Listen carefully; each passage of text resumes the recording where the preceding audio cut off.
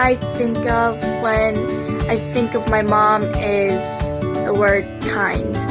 One word that I think of my mom is funny. Loving. Caring. When I think of my mom, I think of successful. When I think about mom, she is nice, caring, successful. Cool. Reliable. Inspirational. Hardworking. Thoughtful. Compassionate.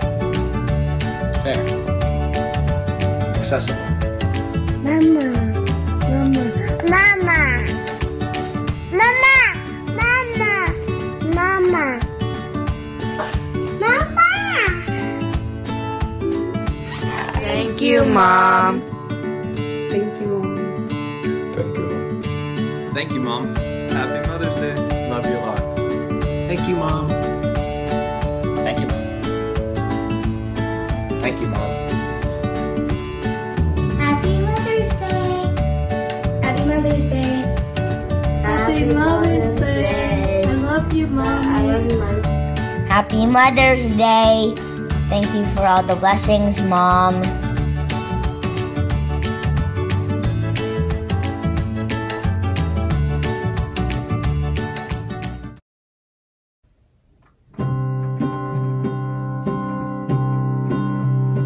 When my heart is overwhelmed, I will look to you alone. God, my rock, God, my rock, God, my rock.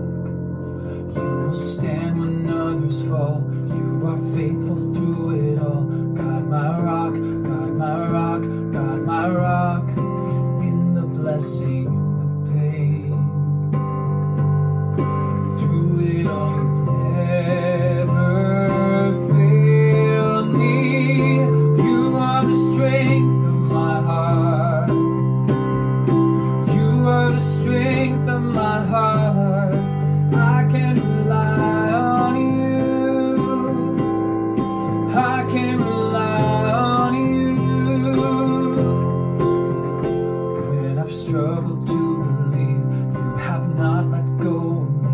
God, my rock, God, my rock, God, my rock. Carried through the darkest storms, you have held me in your arms. God, my rock, God, my rock, God, my rock. In the blessing, in the pain. Through it all, you've never failed me.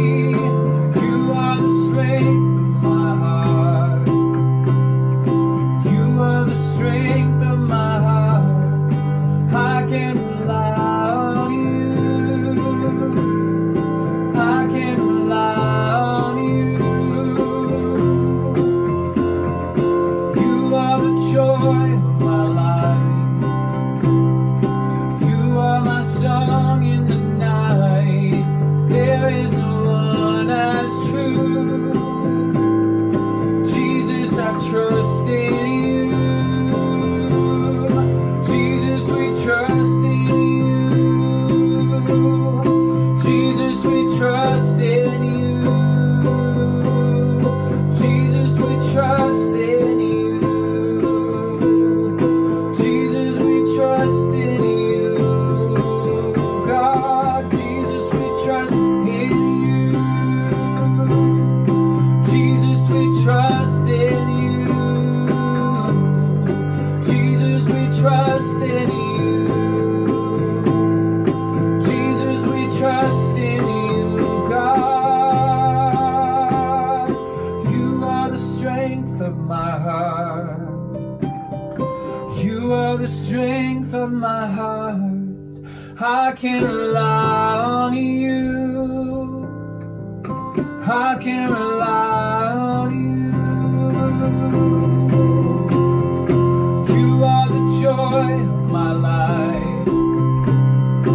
You are my song in the night. There is no one as true. Jesus, I trust in you. Oh, you are the joy of my life. You are my song in the night. There is no one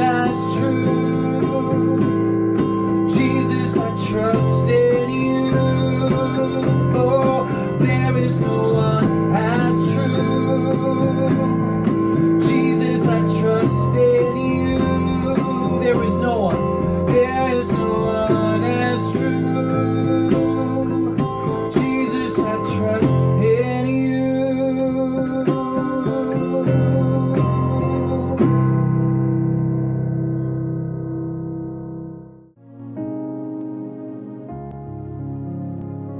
First Samuel 1:9-18.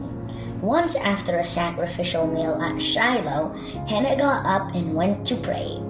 Eli the priest was sitting at his customary place beside the entrance of the tabernacle. Hannah was in deep anguish, crying bitterly as she prayed to the Lord. And she made this vow: O Lord of heavenly armies, if you will look upon my sorrow and answer my prayer and give me a son, then I will give him back to you. He will be yours for his entire lifetime, and as a sign that he has been dedicated to the Lord. His hair will never be cut. As she was praying to the Lord, Eli watched her, seeing her lips moving but hearing no sound. He thought she had been drinking. Must you come here drunk? He demanded. Throw away your wine. Oh no, sir, she replied. I haven't been drinking any wine or anything stronger, but I am very discouraged. I was pouring out my heart to the Lord. Don't think I am a wicked woman, for I have been praying out of great anguish and sorrow. In that case, Eli said, go in peace. May the God of Israel grant the request you have asked of him. Oh, thank you, sir, she exclaimed. Then she went back and began to eat again, and she was no longer sad.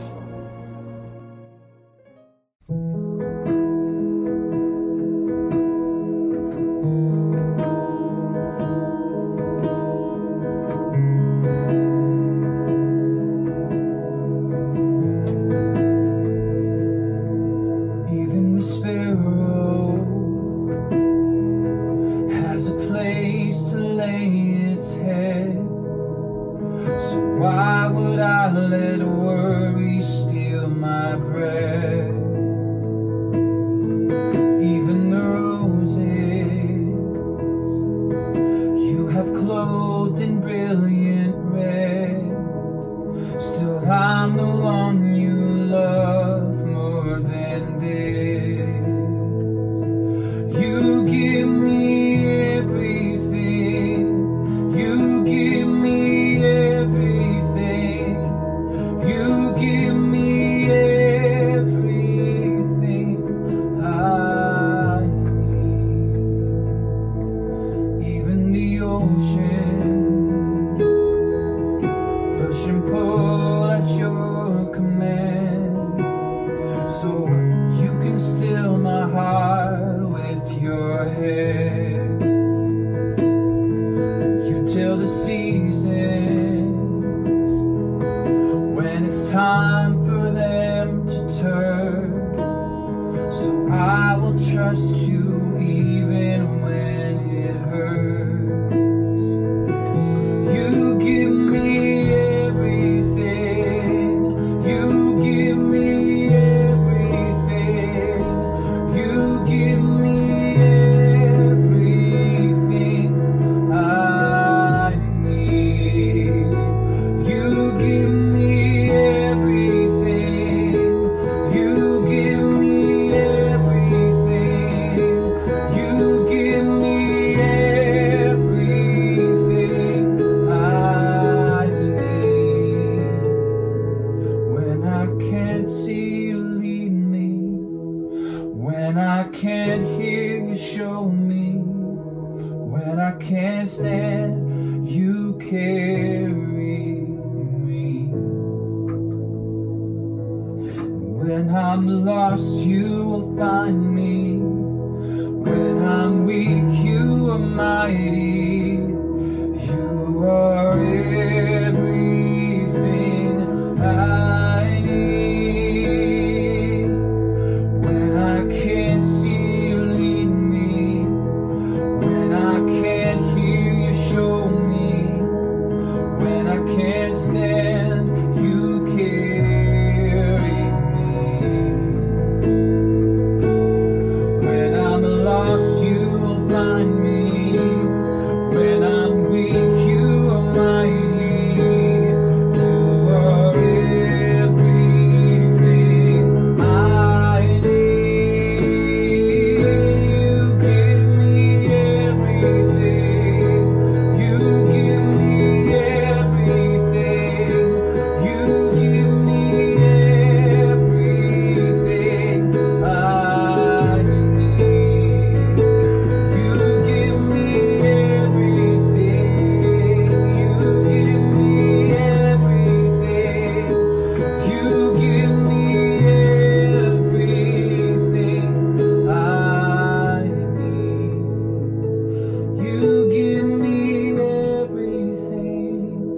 You give me everything.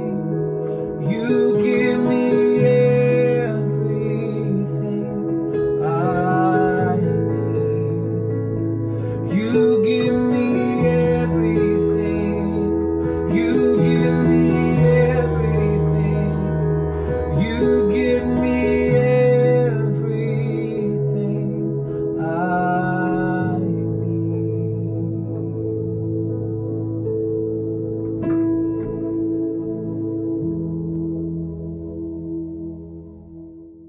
Hello, everyone, and happy Mother's Day to all the moms out there. The dictionary defines the word determined as having made a firm decision and being resolved not to change it.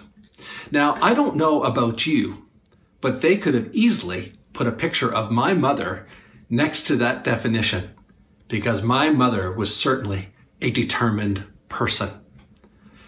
While there were times that I found her determination to be frustrating, as I look back, I actually now find it inspiring. My mother's determination served her and our family very well. She married at the age of 17. Her determination resulted in her staying married to the same person for 54 years.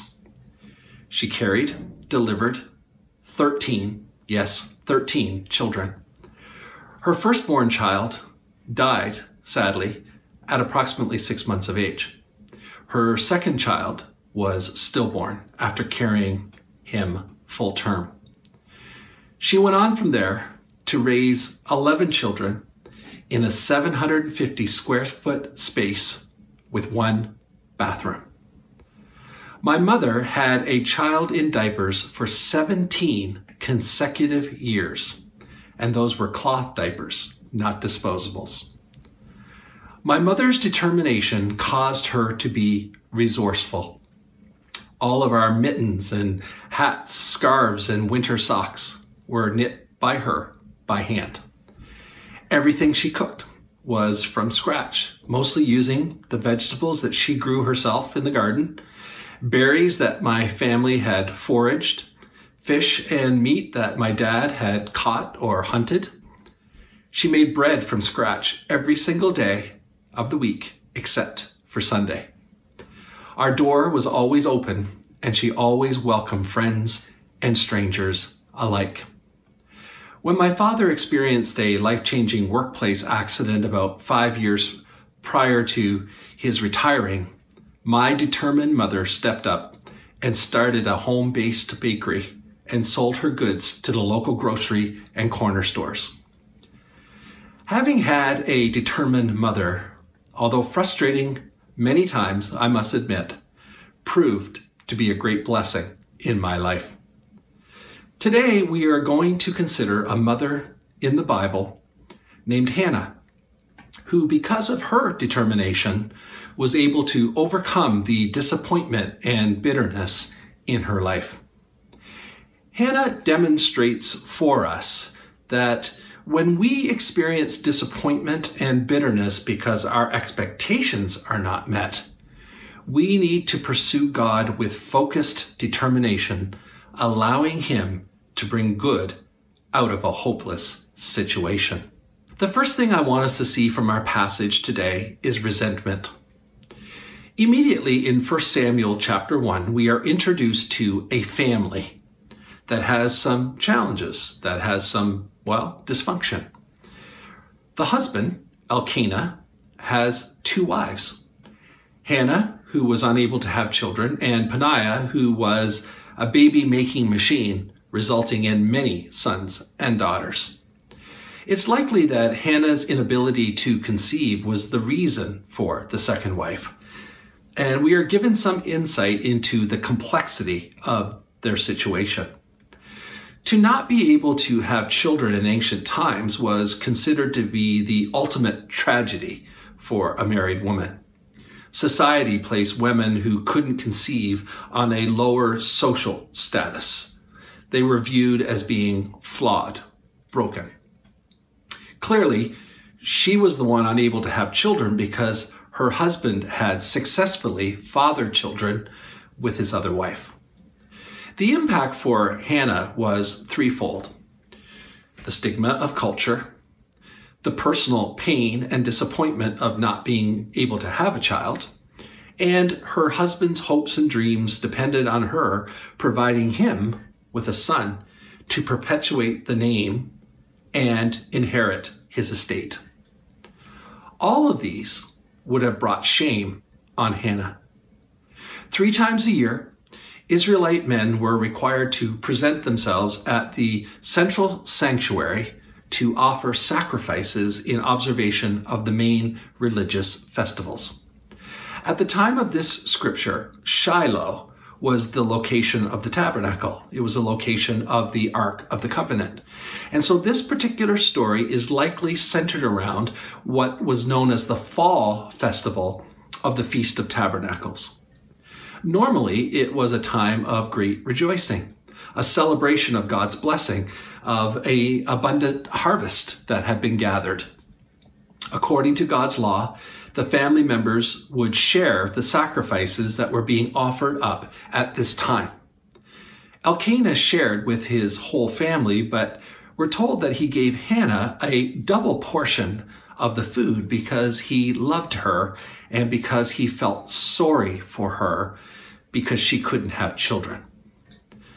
Peninnah was very aware of Elkanah's love for Hannah and how he treated her as someone very special.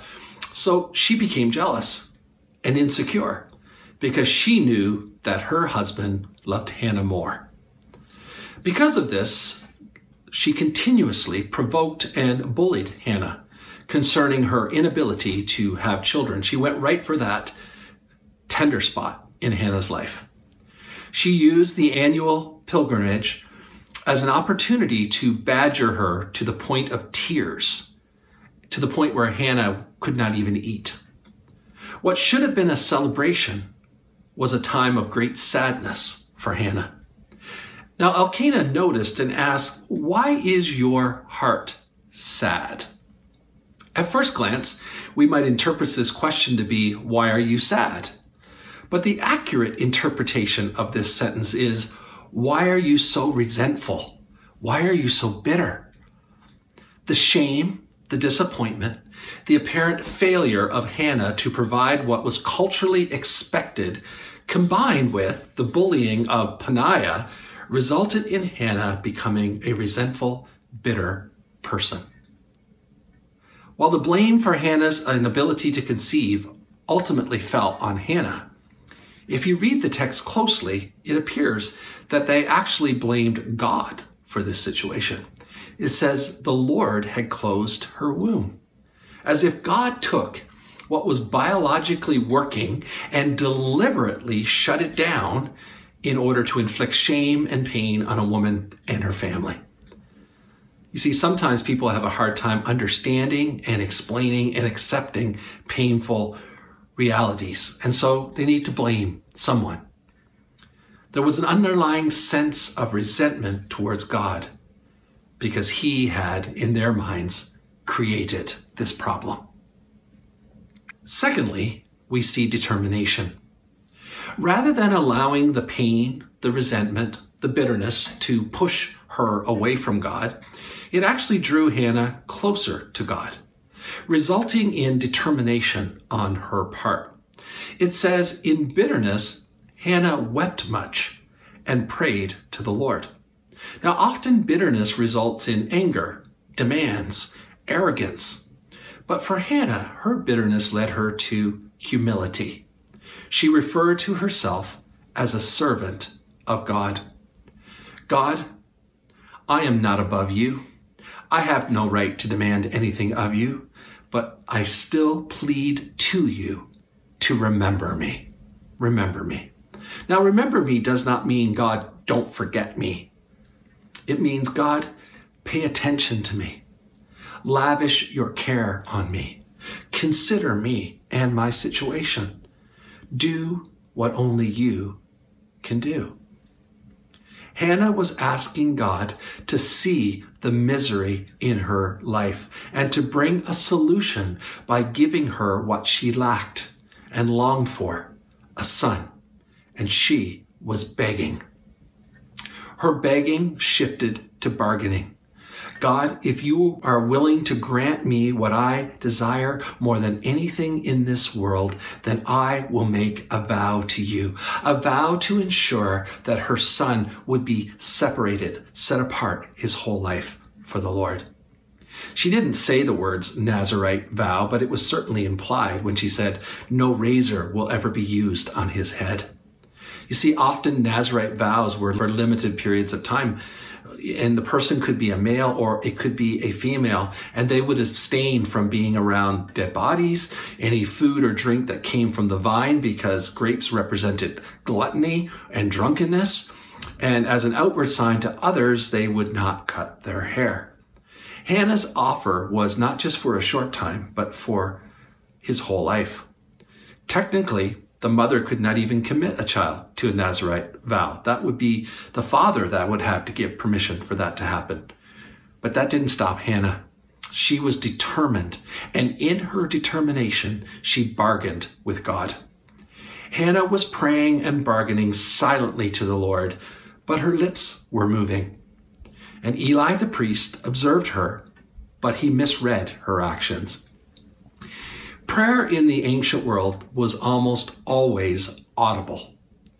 Because drunkenness often accompanied the celebration of the festivals, Eli assumed that she had a little too much to drink and was drunk, and he accused her of such. Now, Hannah was not intimidated. If she could find the faith and the resolve to rise above her bitterness, to beg and to bargain with God, no priest was going to intimidate or bully her. She had already experienced enough bullying as it was. So she replied, I am not drunk. I am pouring out my heart before the Lord. I am praying earnestly. I am deeply troubled. I am burdened in my spirit. I'm praying out in my anguish and my grief. Eli responded, sorry. My bad. Go in peace, and may God grant you what you have asked for, even though I have no idea what it is. Anna felt better after crying out to God, so she ate some food, and she was no longer downcast. She now had hope for the future. Thirdly, we see intervention. Hannah left Shiloh with her family, and she returned home. And shortly after that, we see God's response to her prayer. The scripture says that the Lord remembered her. He paid attention to her situation. He considered her misery. He provided her with what only he could provide. And she became pregnant and had a son, and she named him Samuel. God made what was biologically impossible possible. What seemed impossible with man was possible with God. Now, obviously, Elkanah supported her vow to the Lord because Samuel was set apart for the Lord, as Hannah had promised. Hannah waited until he was weaned, about 3 years of age in ancient cultures, and then she took him to Shiloh and stood once again before Eli the priest. She reminded him that she was the woman who stood before him about 4 years earlier. She told him that at that time she was praying for a son and that God had worked a miracle and answered her prayer. She told him that she had made a vow with God that she would dedicate him to the Lord for his whole life. So here he is. Here's my son. I'm dedicating him. He's staying here with you.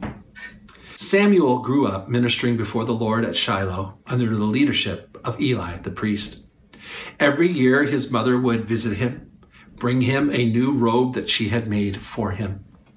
God blessed Hannah with 3 more sons and 2 daughters. Samuel grew up in the presence of the Lord. His mother had kept her commitment. Samuel was the answer to a determined mother's prayer. But the impact of Samuel's life was much more far-reaching than the gift of motherhood.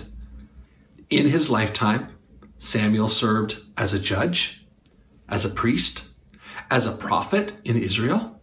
He became one of the great teachers of Israel, known for prayer and intercession. As a young boy, God used Samuel when the tabernacle environment was toxic and sinful because Eli's sons lacked respect for God and engaged in immoral activity. Samuel served in the transition period of Israel's history as they moved from the period of the judges to their first king. Samuel had the privilege of anointing both King Saul and King David as kings of Israel. The benefit of Samuel's birth was much more far-reaching than his mother had ever anticipated when she cried out to God for him to give her a son. There are three things that I would like us to take away from this sermon today. The first is unmet expectations. Most of us live our lives caught in the trap of expectations. Either our own expectations or the expectations of others that have been imposed upon us. Culture sets the standard of many of our expectations. What we should wear, how we should look, where we should live, or the type of residence we should live in, the car we should drive, what we should eat, where we should eat, what phone we should own, the computer we should use, where we should shop, what we should watch, how we should be entertained, the values we should hold, the way we should think, the priorities we should set. Many of our personal expectations are based on these cultural expectations. We buy into them. We try to live up to the standard that's been set before us. So we set goals. We plan. We dream. We pursue our ambitions based on our own expectations that flow from culture's expectations. Those of us who are people of faith bring an extra layer of expectation to our lives. What we expect God to provide, what we expect God to do, how we expect God to do it. We expect certain things from God in terms of our family, in terms of our marriage or our care, our health, our provision, the prayers that we pray.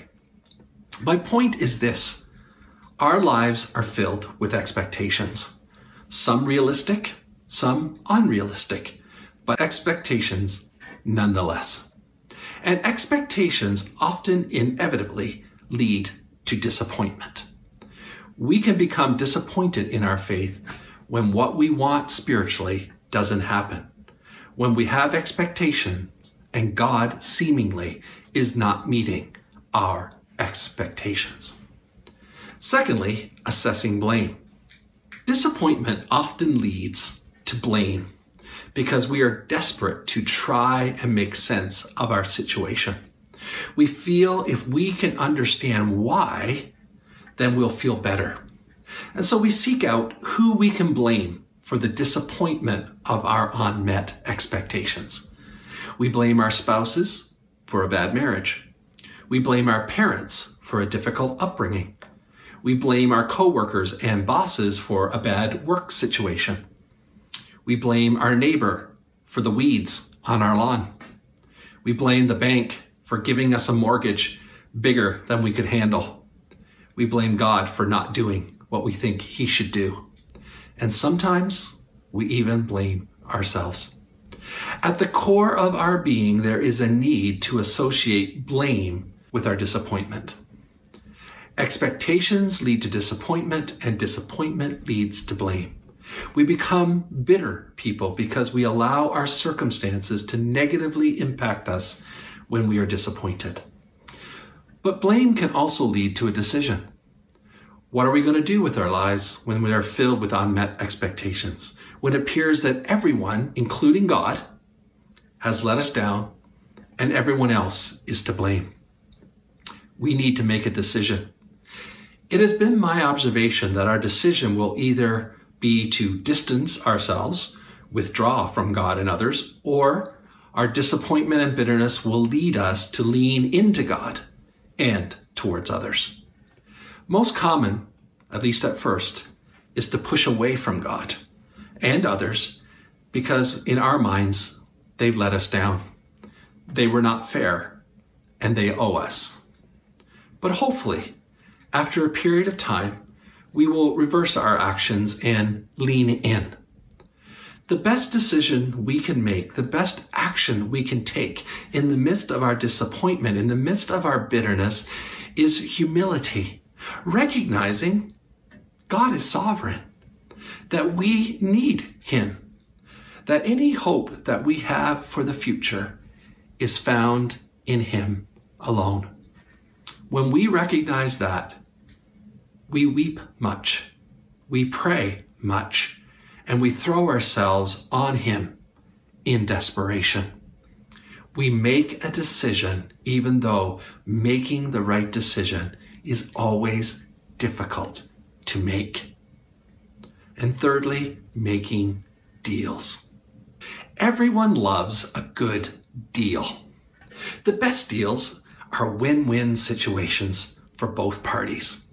I get what I need and you get what you need. It's a good deal. Often we take what I call an if-then approach to God, as if we are making a deal with God. God, if you heal me, if you answer me, if you save my marriage, if you rescue my kids, if you meet my needs, if you make my life happier, if you get me a job, then I will do something for you. I will attend church more often. I will pray more. I will read the Bible more. I'll increase my giving. I'll volunteer, maybe even in the children's ministry. If you do this for me, God, then I will do this for you. I'd like to suggest today that a better approach for our relationship with God is not if then, but even if.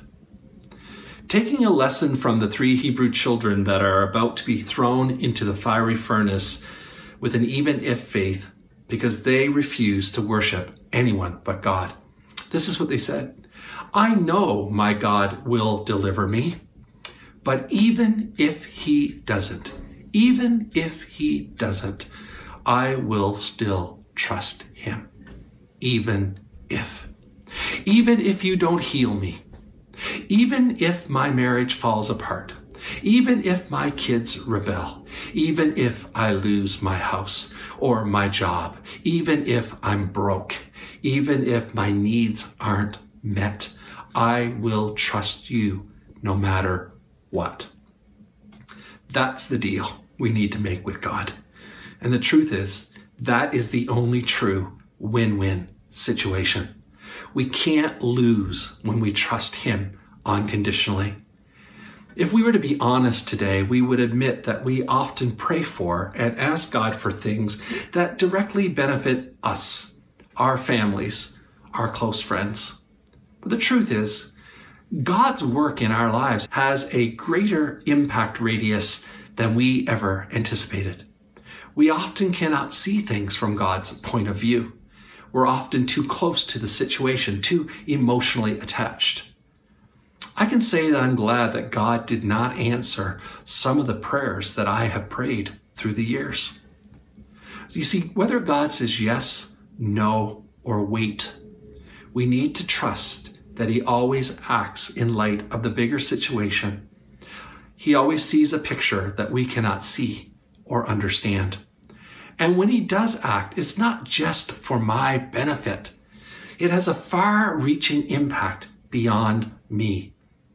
One of the biggest mistakes we can make is to want God to remove all of the chaos from our lives because we believe that nothing good is happening in the midst of our chaos.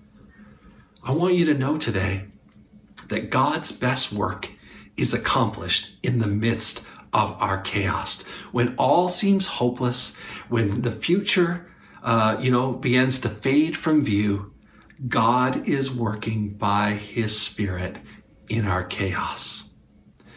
So in conclusion today, we're going to have disappointment in our lives when some of our expectations are not met. Our disappointments may even cause us to blame God and others and to ultimately attempt to bargain with God to get what we desire. The greatest benefit we can receive will come when we learn to trust God, even if we do not receive what we're asking for. When we experience disappointment and bitterness because our expectations are not met, we need to pursue God with focused determination, allowing Him to bring good out of a hopeless situation.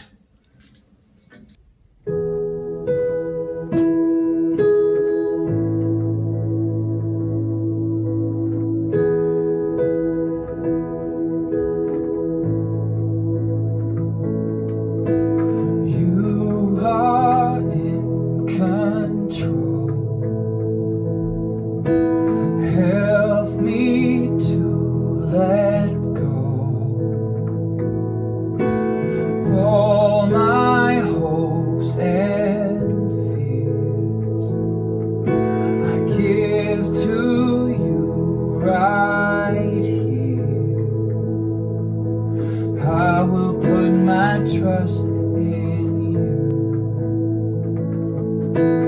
knowing that you'll see me through.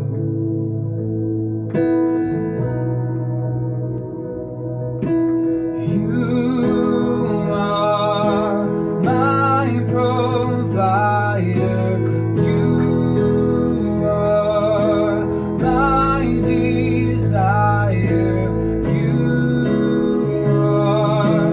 God who gives me strength, Lord, I bless your name. You are my provider. You are my heart's desire. You are God who reigns on high. Lord, I give to you my life.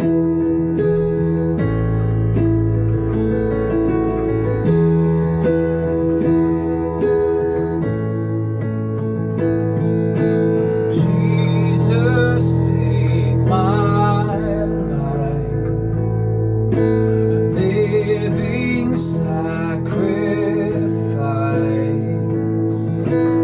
Even when I fall, there's freedom when I call to you.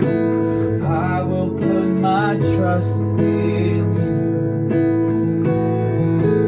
knowing that you'll see me through.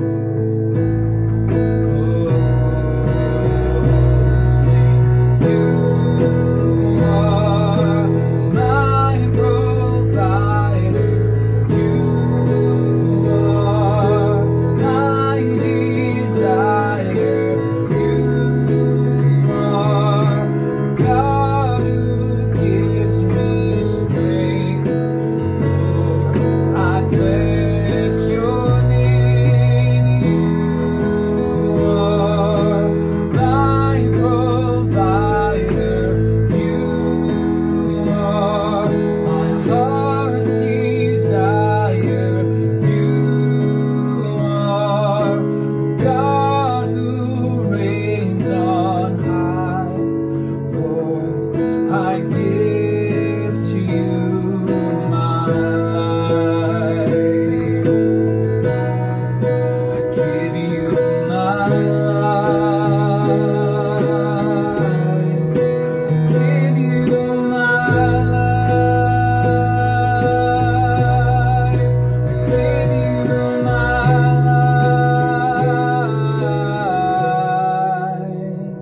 life. Sing, you are my provider. You are my desire. You are God who gives me strength. Lord, I bless